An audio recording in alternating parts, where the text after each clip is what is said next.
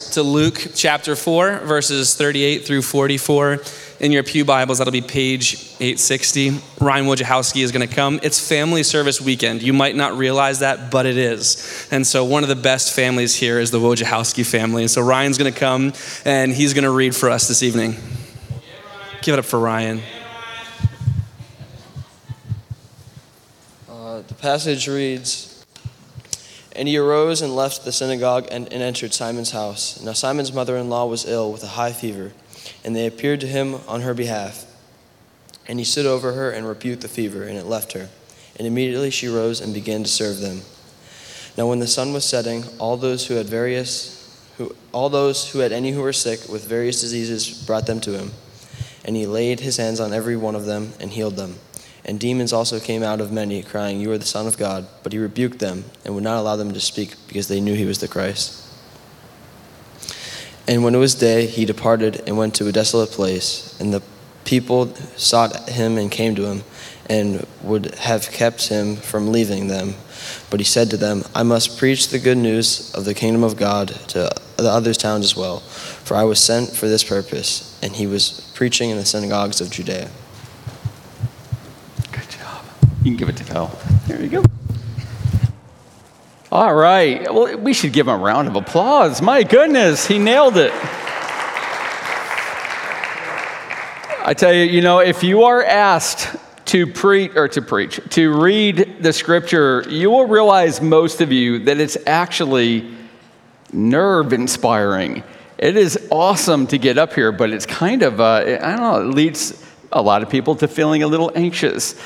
But you know what? We read the scriptures, and we usually and often have you stand when we do, and I'll tell you why we do that. And it's going to actually be a bit of an approach that we're going to take tonight and today during this message. But the Word of God is, we believe, the highest authority over our lives. Now, do you agree with that? Boy, I'm preaching and speaking to a liberal crowd tonight. Do you agree with that, the Word of God? Yeah. So I hope you agree with that, because that's really what we believe. So every time you come to this church, you're going to hear us preaching and teaching straight from the scriptures, expositorily, almost always, not topically, and not usually narratively, but we want to explain the text and then try to help us apply it and to be able to live the Word of God as well. So what we're going to do today, in our Summer in the Sun series, remember we're going through the Gospel of Luke. It's really, you could call it the Gospel of Jesus, the good news of Jesus according to Luke. And Matthew, Mark, Luke, and John, the four Gospel writers, they really are tour guides. That's what they really are. They're not really teaching us like the epistles of Paul. They're more, They've assembled their material. They've taken all the stories of Jesus and they put them together uniquely. They're all unique from one another, yet there's a ton of overlap on them. But they all want to be tour guides, because really what they want to do is show us Jesus. And that's what we're going to do. We're going to let Luke be our tour guide in this Summer in the Sun series. And we're going to see Jesus week after week this summer. Well, we do that during the year a lot as well, but we're going to do that this summer. And unlike the Old Testament and other places in the New Testament where, you got to kind of search for Jesus, you've got to discern by the Spirit, where is Jesus? How is this leading to Jesus? Here, Jesus is right in front of us. And guess where Luke, the tour guide, is going to lead us? Well, to Jesus. And then ultimately, we're going to be led to the Lord's Supper. So I hope you're ready. If you're watching this online, we are about to celebrate the Lord's Supper. So you want to get the elements of the bread and the juice and the wine together so that we can celebrate that together. We'll be doing that in about 20 minutes. So I want to encourage you to get ready for that. Well, here's what we've seen from our tour guide, Luke. Jesus was in Nazareth. That was the town he grew up in. And he proclaimed in that town that he was the anointed one. That means he's the Messiah. He was sent by God to open the eyes of the blind, to come for the poor, to set captives free and deliver the oppressed. That's why Jesus came. And we saw a few weeks ago that really, yes, he did open the eyes of the physically blind, but he's really opening the eyes of the spiritually blind. And yes, he came to bless those who were financially poor, but he really is coming to the spiritually poor. And yes, he is setting captives free, but those captives are those in prison to sin, and the ones that he is delivering are those oppressed by the devil. And the people in Nazareth, when he preached that, when he claimed to be the anointed one, they hated him. They tried to kill him. They drove him to the edge of a cliff. They were going to throw him off, and they were going to stone him to death. He leaves Nazareth. The Bible never records he went back there again. He leaves Nazareth and he goes to Capernaum. And Capernaum is on the Sea of Galilee. It's a freshwater lake. It's all the way north and a little bit west. It's one of the 16 fishing ports on that freshwater lake. It's actually the biggest one. And this is where his ministry headquarters are going to be. He's going to spend a lot of time in his ministry at Capernaum. He's in the region of Galilee. It's a 50-mile north to south, 25-mile east to west region in northern Israel. He's going to be here for 18 months. And he's going to do a whole lot of things. Well, he goes to Nazareth, or goes to Capernaum rather.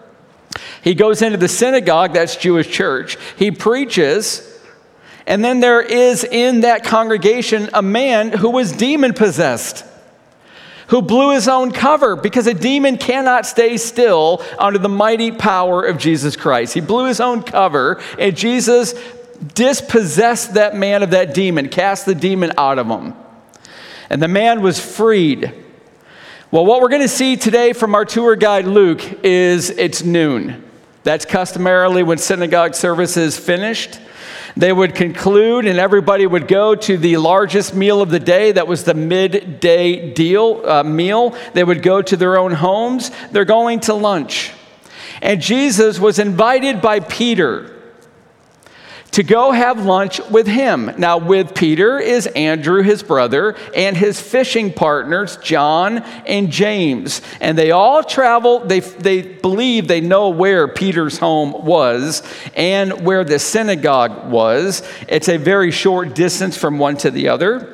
They go over to Peter's home, and it's a home that is part of a block apartment that shares a courtyard. That's what archaeologists tell us. It has a very unique style to it. So there's a lot of homes around a courtyard. Really very common, very modern. That's how a lot of subdevelopments are built today. So they go over to Peter's home. Look at what Luke 4:38 says. And he arose and left the synagogue and entered Simon's house. Now, you might be interested to know this. We'll probably cover this later. Do you realize yet that Jesus had not yet called Peter and Andrew and James and John to full-time ministry? They're just checking him out.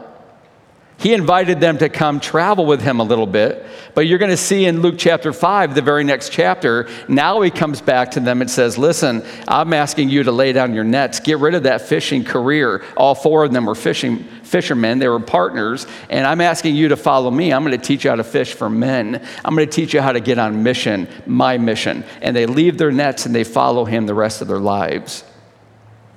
Well, they go in and they walk into Peter's home, and there they discover that Peter's mother-in-law, there's a reason she didn't make it to church that day.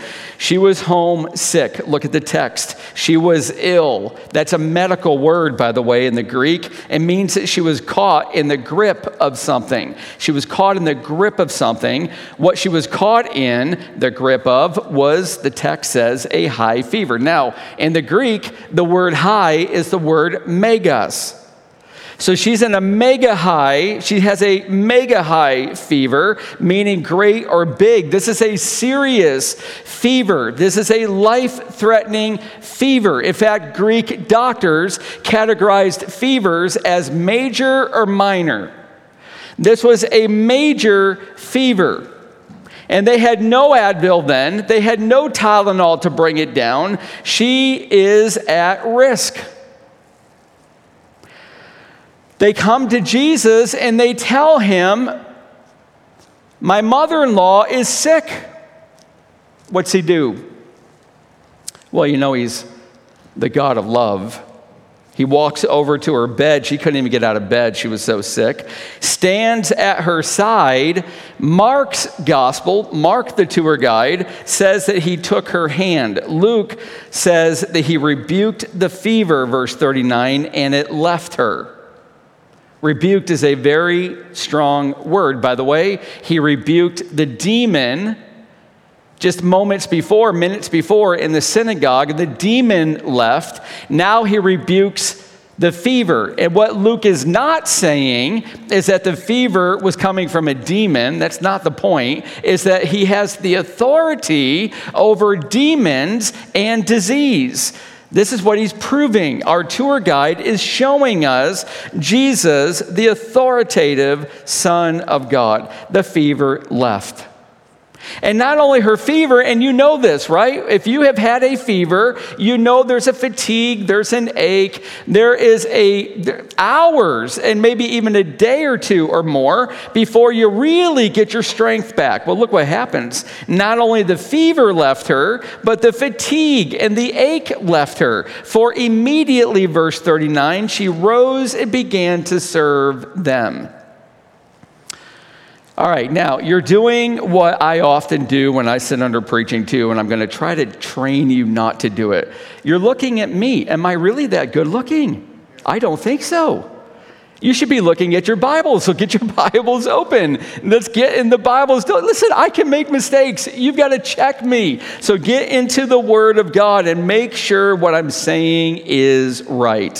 He rebukes her fever. Immediately she rose and began to serve them. Now, some cynic is going to say, what a misogynist. He just made her better so she can make him lunch. That's not what it is. It's he loves her. And this is worship.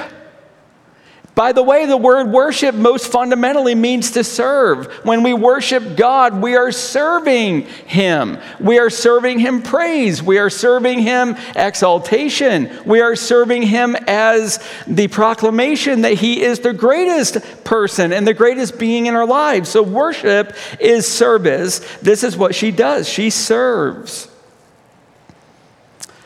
He heals her, and he's just getting started. Now, here's the interesting part. It gets really going.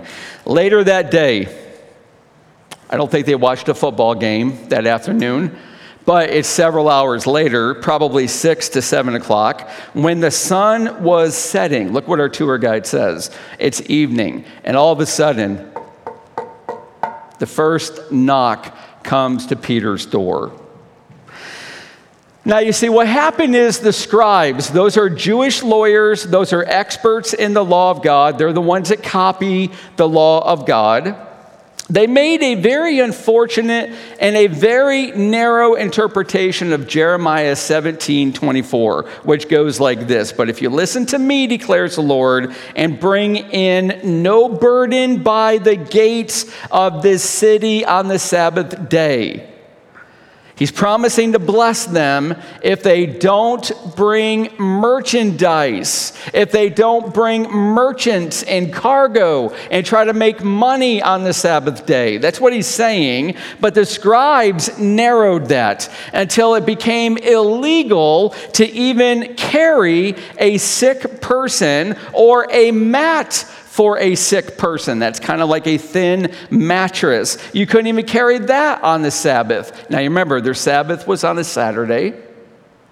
In fact, they made it so narrow that if you're a parent and your little boy is playing and he trips and his knee is bloody and he's crying and his hands are being held up to you to pick him up, to hold him and to comfort him, the scribe said this: before you pick him up, you got to check his pockets. Because if he has a rock in his pocket and you pick him up on the Sabbath, you have broken the Sabbath. See, that's how narrow they had defined what they could or could not do on the Sabbath. So here's the interesting part. They always believed that the Sabbath day ended when the first 3 stars appeared in the night sky. that signals the start of the next day. Now, their days spanned 6 o'clock in the evening until 6 o'clock in the evening, not midnight until midnight like we do. Their new day started at 6 o'clock. And they started when 3 stars came to the night sky. So all of a sudden, 3 stars come out. The Sabbath is over. Pouring into this courtyard were, verse 40, all those who had any sick with various diseases. And demons also came out of many. You know, you've got to go all the way back to 750 BC. Before you will find anywhere in the Bible that gives a single instance of miraculous healing. You got to go all the way back to 750 BC. Nothing has happened from 750 BC till AD maybe 30 until Jesus. 780 years before since they've seen a miraculous healing. But now blind eyes could see again. Now paralyzed limbs can move again. Now victims of demons were freed. Never had a day like this ever happened in human history. Jesus is proving he has authority over demons. He has authority over disease. He is the anointed one. He is the Messiah. He is the Savior of the world. The whole evening, look what it says. All of them who had any sick were bringing them. All of them who were demon-possessed were being brought. My guess is not everybody was able to be helped that evening. There was too many. So the next day, Jesus goes to sleep that night. He lays down to sleep. Early the next morning, look at verse 42, he departed and went into a desolate place. Now, Mark has a really interesting twist on this. Mark wrote that it was very early in the morning while it was still dark. Now, that word in the Greek refers to the final watch of the night, which is between 3 a.m. and 6 a.m. So sometime between 3 a.m. and 6 a.m., Jesus got up, he left Peter's home, he left the metropolis, I'm exaggerating, the city of Capernaum, and he finds somewhere where there aren't any people, a desolate place. He walks out of town. Why? He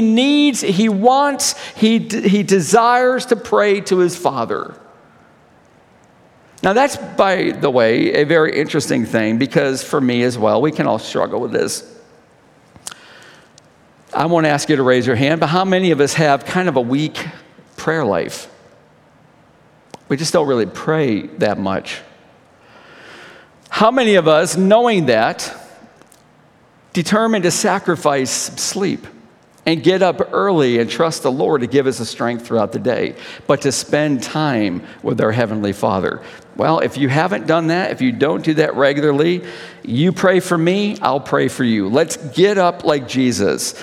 And let's spend time with our Heavenly Father. He goes out of town, and when daybreak came, verse 42 happens. The people saw him and came to him and would have kept him from leaving them. Do you hear what Luke's saying? The people found him. They're looking all over the place. There are still people that need to get healed.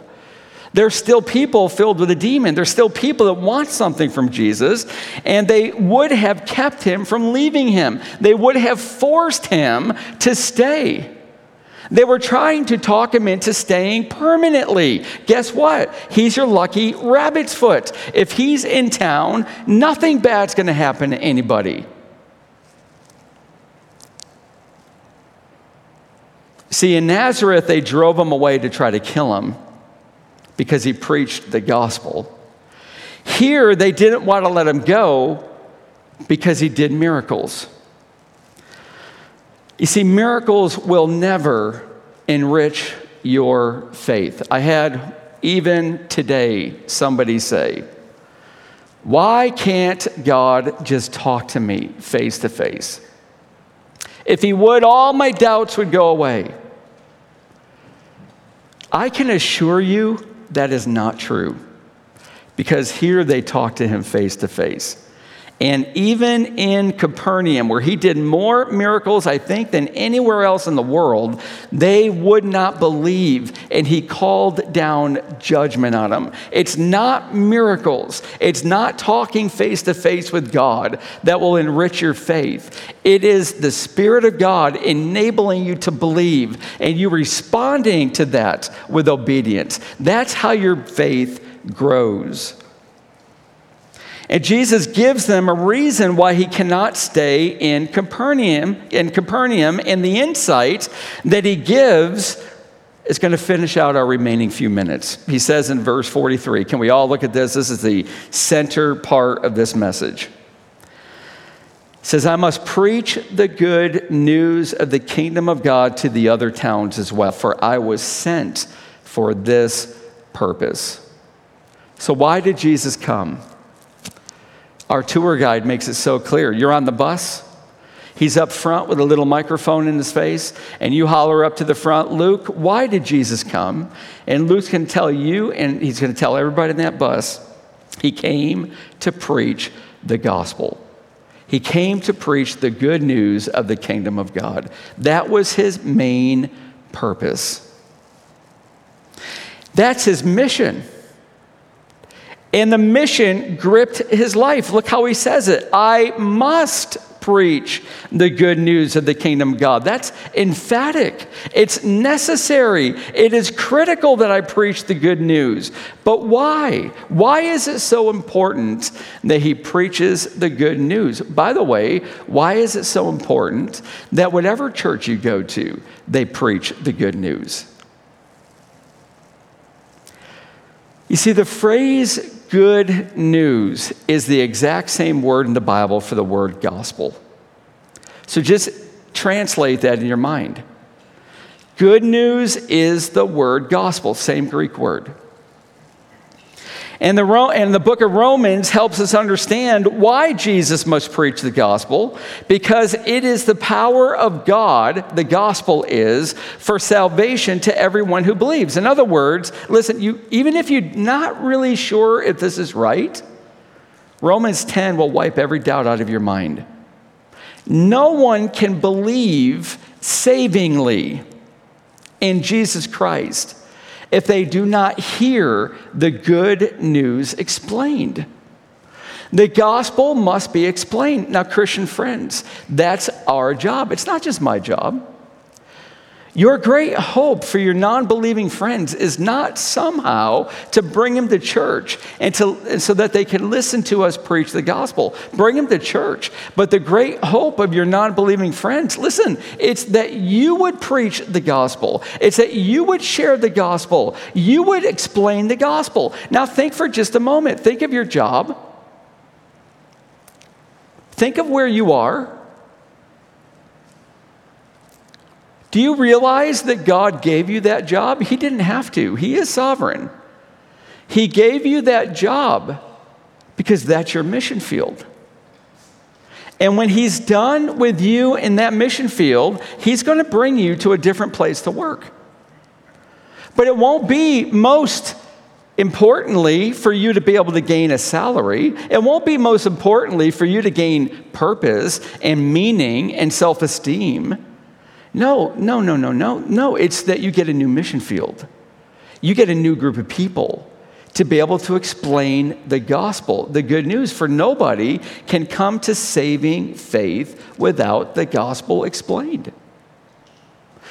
Now, tomorrow or Monday, when you go back to work, you really need to have the mindset you are now entering your mission field. Write it down. Put it on the dashboard of your car. If you've got an office, put it on your desk. This is my mission field. This is my responsibility. Nobody else has that responsibility. You've been given that responsibility.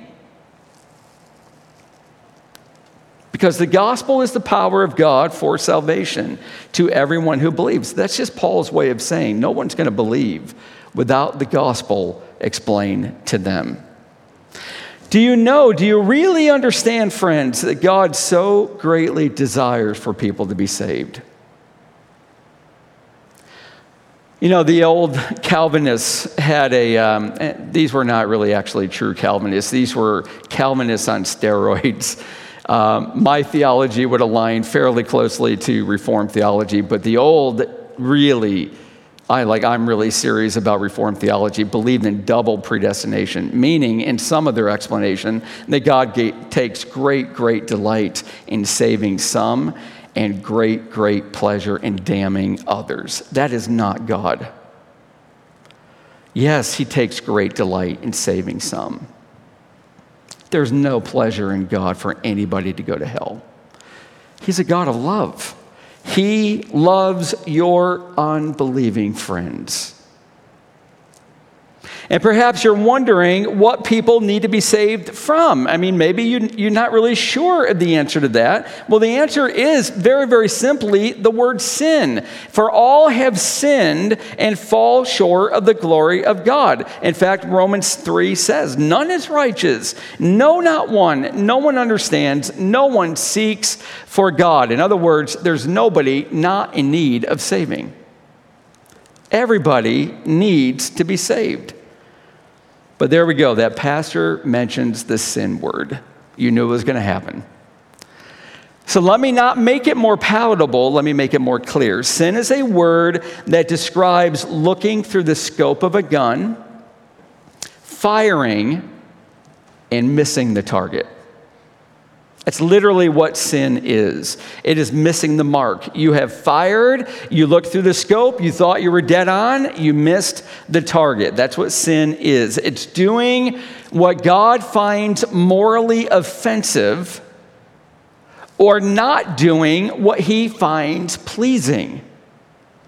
So now really the litmus test determining what is sin and what is not sin is not your society. It's not your culture. It's not your upbringing. It's not your background. It's not your considerable intellect. It is God. He decides what is sin and what is not. But you see, there is a sin below the sin, which is deeper than just behavior.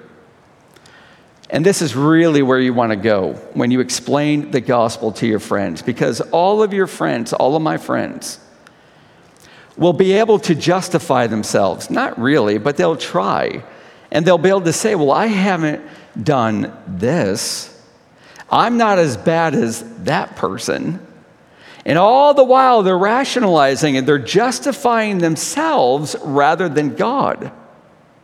So you want to get them to the sin below the sin. And the sin below the sin is in the heart. We miss the target because we have desires that want to please ourselves more than God. That's the root of every sin. Every sin is, I want something more than I want God.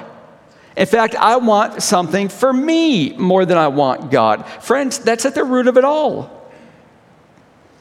We have hearts that want to defy him, hearts that want to wear the crown and sit on the throne. Now, let me give you an example of how this works. Think of a child that talks back to his parent. The parent is correcting that child, and the child is just so angry, talking back to the parent. And that child is in trouble. That child gets grounded. The next day, the child, still angry, talks back to his school teacher. And now he gets sent to the principal's office, and he's still furious. He's sitting in the principal's office, and now he talks back to the principal, and now he's suspended from school. Now, here's how you understand the sin below the sin. You see, the punishment doesn't just fit the crime, but who the crime was against. You see, if you get really angry and you defy Tim Ackley, there's really not going to be a lot of repercussions for you. Right? I mean, I'm not going to enjoy it, but there's nothing life-changing that's going to happen with you. But when you defy the Creator, the Lord of all lords, the one who made you, the one who is sovereign over you, the Lord of your life, the King of all kings, that's a whole different category. See, the punishment doesn't just fit the crime, it fits who the crime was against. And when we sin, we are ultimately sinning against God. We're defying the creator of the universe. And the punishment isn't just being grounded. It's not just being sent to the principal's office or suspension. Listen, this is the worst news. This is the bad news. The punishment is death. Now, you and I don't understand that because we live in America, and we have rights, and we have lawyers, and we have attorneys, and we have a decent justice system. Oh, you would understand this if you lived back in biblical days when there was a king. Because if you defied a king and you spoke back to a king, you were killed. So when I'm explaining this, it's really difficult, but it's necessary. Try not to go through our Americanized mind and our Americanized filter. Go through most of human history. When a king is on the throne, you have no choice but to obey him. So death is the only right punishment that fits the crime that we commit against God. And God would not be consistent. He would not be right. He would not be just if he just winked at you and gave you a pass. Each and every sin must be punished by death, for it is an unimaginable offense to defy God. Now, what I've done to you just now is how I explain the good news of the gospel to an unbeliever. I share the bad news before I share the good news, because the good news doesn't look that good until you see how bad the bad news really is.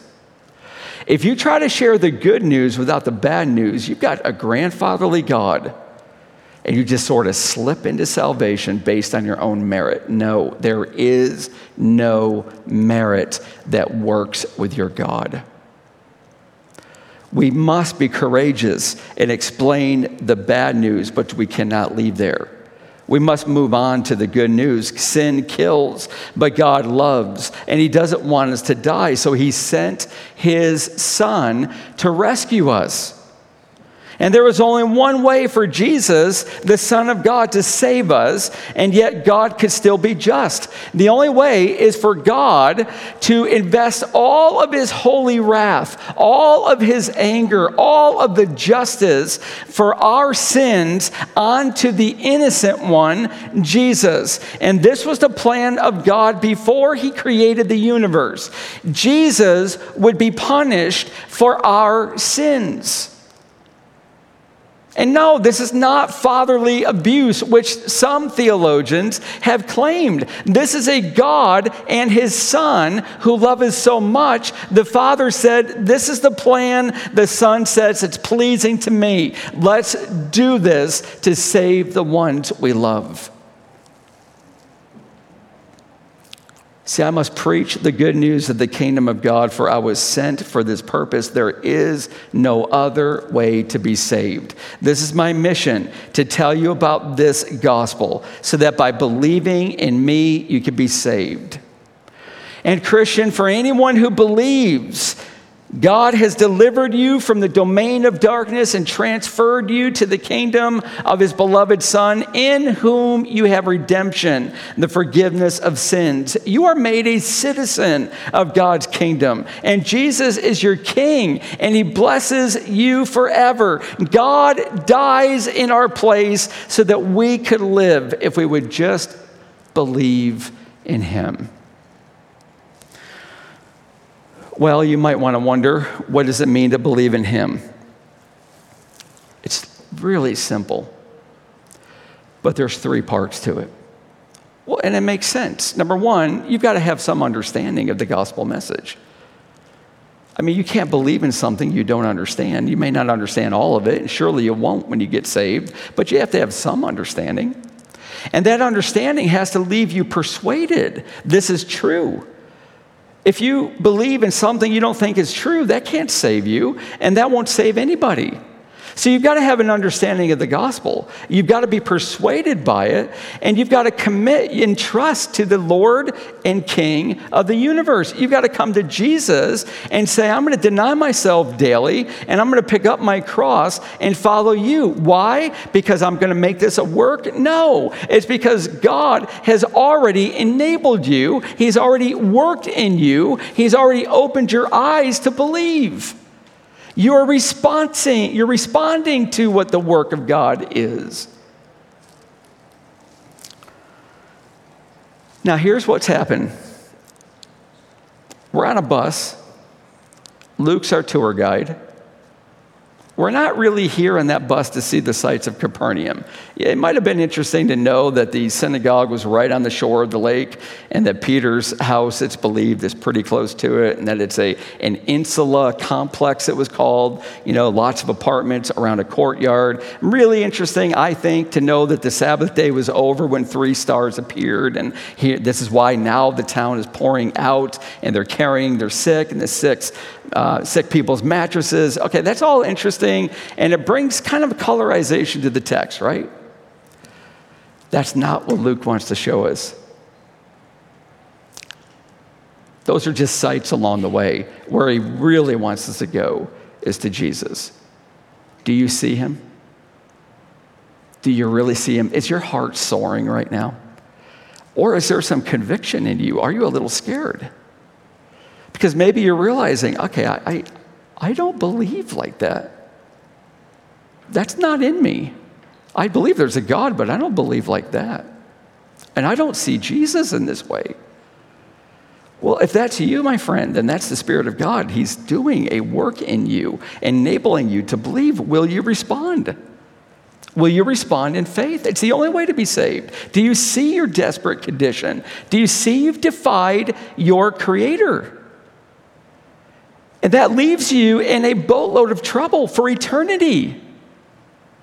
Yet God is over here going, but wait a minute, I love you. I love you. I made a way for you to be saved. All you need to do is believe, and I'll even give you the faith to believe. You've got to just respond to it. You've got to have an understanding and be persuaded and commit and trust to follow me. And if you do that, I'm going to save you. And I'm going to do it through my son's death because he took your punishment. That's what we're about to celebrate. And actually, as the people that are going to serve this want to come up right now, I'm going to meet you down at the table. This is what we're going to do. We're going to participate in the Lord's Supper as a way to remember again and worship again this incredible Jesus, who taught Paul something very, very interesting. He said, as often as you eat this bread and drink this cup, you proclaim the Lord's death until he comes. And what we're about to do, now listen really carefully, this is for believers only. If you're not yet a Christian, I'm going to ask you just pass that. It's not to your shame. No, it's for your protection, because some, the Bible says, take this in an unworthy manner, and it leads to death. This is a serious, serious thing that we're about to do, yet it's a celebration. So if you're not a believer, let that tray pass you, but let this motivate you. Why would you not be a believer? Why would you not believe in the God who sent his son to die in your place so that you could have life? You see, the Lord's Supper focuses on 2 things. And just before I'm going to have these men pass this out, let me explain to you what they are. You ready? They focus on the death of Jesus and the return of Jesus. Both the death of Jesus and the return of Jesus ought to be right now echoing in your heart as you prepare to take this. And when Jesus returns, he will fully bring in his kingdom. He will finally and fully silence all of his enemies. But we're not there yet. The kingdom is coming in. It was inaugurated through the person of Christ. And where the kingdom of God is, his rule and his presence is. And is most clearly seen in his church. And as we're about to eat this bread and drink this juice, we are declaring to our own soul and everybody in this room, Jesus died for me. He saved my life. I believe in him. And you know with certainty he's coming again. Maranatha means, "O Lord, come." So let this strengthen your faith in Jesus. Let it ruin your pride. Let it bring you joy, for the greatest display of God's love the universe has ever seen is the Son of God on that terrible cross. The death of Jesus and the return of Jesus.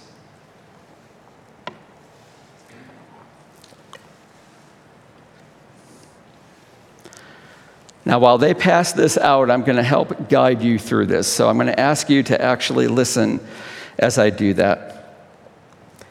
Here's what Jesus said. This is my body. We're going to be taking the bread first.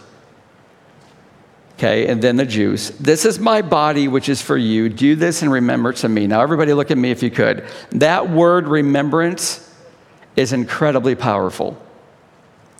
It means to relive something as if you were there. It means to recall the details of it. There you go. You want to pass this out? There you go. If anybody needs a gluten-free one, they're right here. This is what the word remembrance means. Okay, to relive, to recall as if you were there. So here we go. You ready? I want everybody to look at me if you can. You don't need to look at your Bibles yet. Look at me. I want you to pray. I want you to think. I want you to reflect. And I want you to remember Jesus. Listen, not just facts about him, not just information. But in your mind right now, you can do this. I can do this. I want you to see him as if you were there, stumbling under the weight of that cross, on his way to being crucified, having just been scourged. There is blood coming out of his body. If you were there, you would have seen some of the muscles on his back and his ribs opened and glaring because it rips your skin apart. Scourging does. And I want you to see right now, and I want you to, before the men come back, I want you to pretend, hold on just a sec. I want you to pretend you're at the base of the cross. And he's on that cross. Forget the thieves for a moment.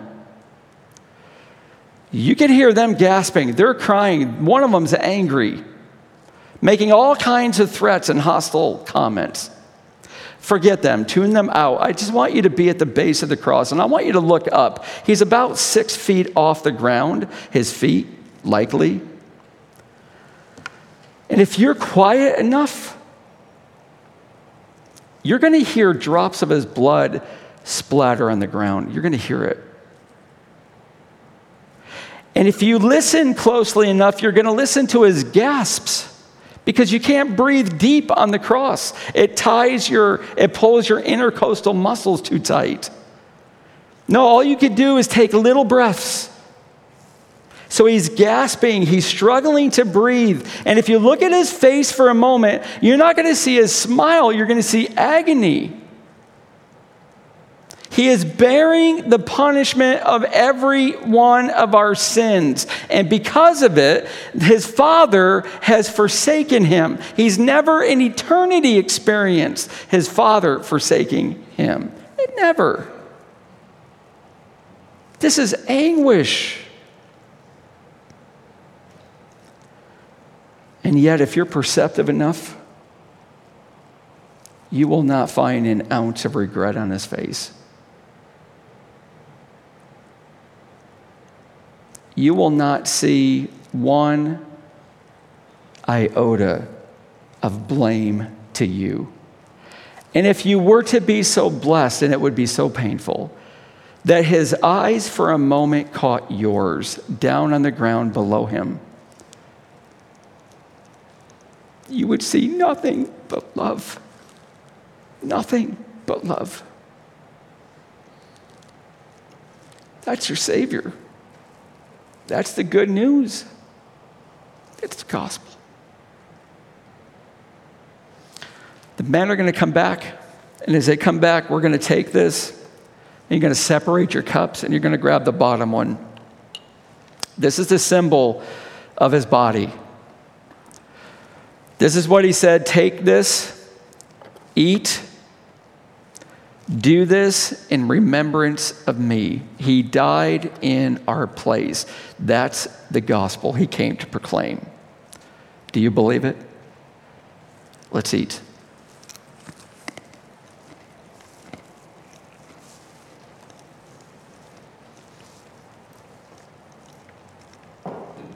We're not done. There's a reason there's two parts to this. His body was broken, literally nailed to the cross in our place. But there's something about that blood that he had to shed, and that means he had to shed it to death. He bled out. There was likely almost no blood left. What blood was left in his arteries was so thick, so oxygenated. It was hardly even bringing anything to the lungs. His outer extremities, it's amazing that he could still think. And yet he did think. He spoke 7 times on that cross, and one of them was a cry that pierced the eerie silence. It was almost 3 o'clock, probably 20 minutes till 3. He's going to die at 3 o'clock. He yells out, my God, why have you forsaken me? Never, ever in human history has a voice carried that much anguish. And as you hear me say that, your heart likely is overflowing with sorrow because he's on that cross because of us. We're the ones that put him on there. Oh, but you say I wasn't there. I didn't nail him up there. I didn't yell crucify. You are responsible, and I am as well, because we sinned. We defied him. We had the sin below the sin. And the only way we could live is if he died in our place. And almost immediately now, after he says that, you notice that his gasping is slowing down, and even seconds between breaths, and you wonder horribly, has he died? Is he gone?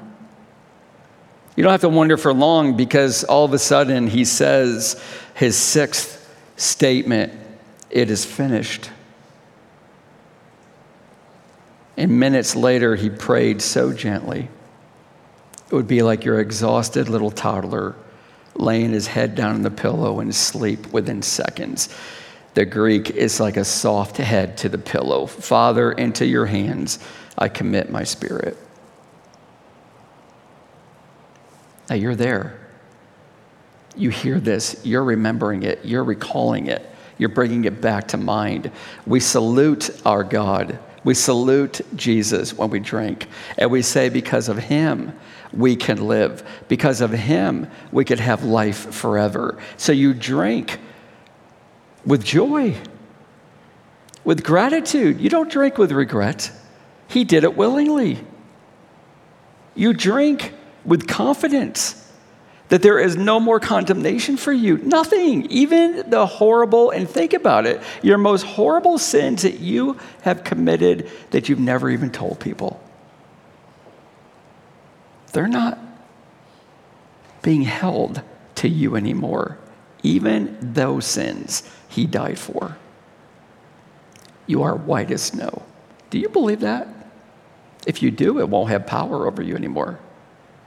You can walk out of here free. That's the good news. Let's drink.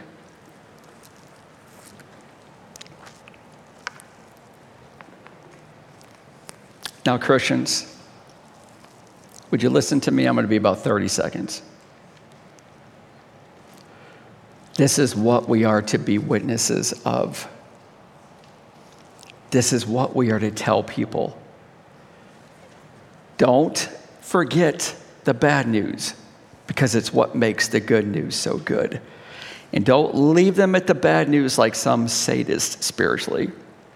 Get them to the good news where they can have freedom in life and show them Jesus, the greatest display of God's love on that cross. Amen.